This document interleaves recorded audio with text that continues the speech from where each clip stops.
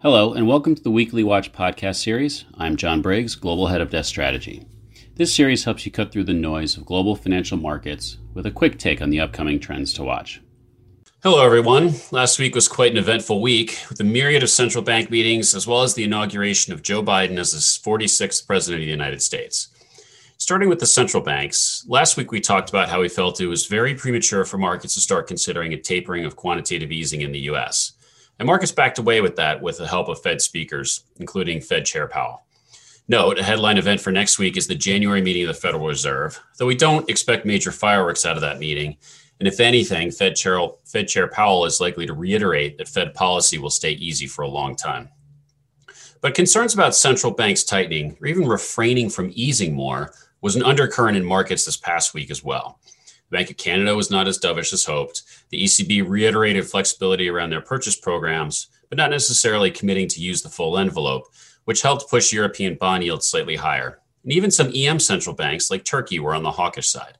For the ECB in particular, in no way do we see major policy changes, but the lack of additional support, or I should say, just ongoing dovishness has impacted markets.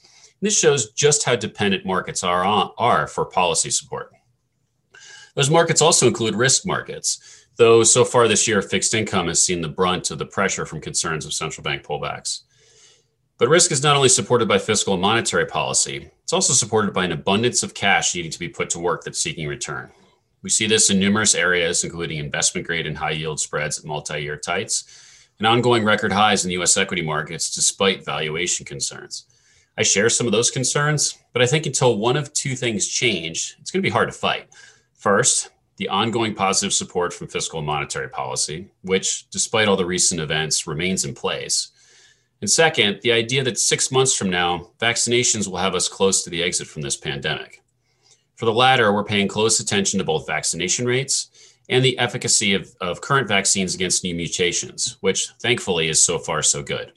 But as long as risk assets can see the end of the tunnel, we think that near-term weakness will be brushed aside. Anything changing the idea that that end of the tunnel is further away than hoped or priced in could be problematic. For the former, though, I want to now turn to our special guest, head of G10 FX in the U.S., Brian Dangerfield. One of these ongoing policy supports, Brian, is the expectation of more fiscal stimulus from the U.S. Biden announced a $1.9 trillion COVID aid plan this past week. What do you think market consensus is on what gets done, and what do you think gets done? John, thanks very much for having me. I think the market consensus has really coalesced around the 1.9 trillion number. I think there's an expectation that after Democrats won Senate control, that gives Biden a real mandate to pursue the plan as specified. But we think that there's a risk that the plan drifts a little bit lower and maybe takes a little bit longer to get through the legislature than the market hopes. So we've penciled in loosely a 1 to 1.5 trillion as a number that we think is realistic in terms of the overall size of the package in the first half of the year. A lot of it's going to depend on legislative strategy. You know, if there's, like we saw at the end of last year, when there was the decision to break the bill up into multiple pieces, if they decide to go through with that strategy, it could mean that the bill ends up being smaller. There's also the risk that if they go through a process called budget reconciliation, that the package could end up being larger than even Biden's 2 trillion, though that also brings with it some risks. So there's risks on both sides of that number. Our expectation is that maybe it drifts a little bit lower than Biden's initial pledge. But there's also risks on the other side. A lot's going to depend on how Biden tries to navigate his very narrow Senate majority. Okay, so that's the size. But what's the timing here? When will we have a better idea of both, when that size starts to move in one direction or the other? And, is there some sort of deadline that Biden and Congress need to work towards, or could this drag on? So this could drag on, but there's a couple of different dates that we'll be watching. The first is the State of the Union, likely early next month. That's an opportunity for Biden to make a high-profile pledge to the nation about when he wants to get stimulus done. And so that could provide an opportunity for him to push towards a soft deadline. Another soft deadline we'll certainly be watching is the middle of March. Biden and Democrats want an expansion of supplemental unemployment benefits. Those benefits, which were extended in the December bill, begin to lapse in mid-March. So the pressure to get something done, especially by mid-March, is going to get quite high. So those are the two dates that we're watching specifically. Is there a hard deadline for stimulus to get done? Not specifically.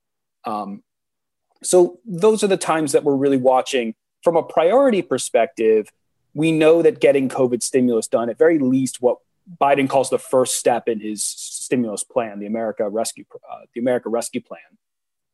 We know that that's priority number one. So much so that we think it's going to be an almost singular focus. That probably means some of the other important considerations on how Biden will change the global geopolitical landscape. Things like, how's he going to respond on the trade side? What do the relationship with China look like, with Europe?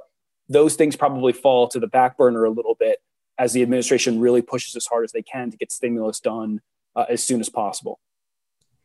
Okay, thanks, Brian. And just so everybody listening knows, we have more expansive coverage of this on our website and some publications. So please check out our thoughts on Biden's first 100 days. I hope you have enjoyed this episode of the Weekly Watch. Please subscribe to our channel to get future episodes. We also encourage you to explore more of our content on our website and other social media channels.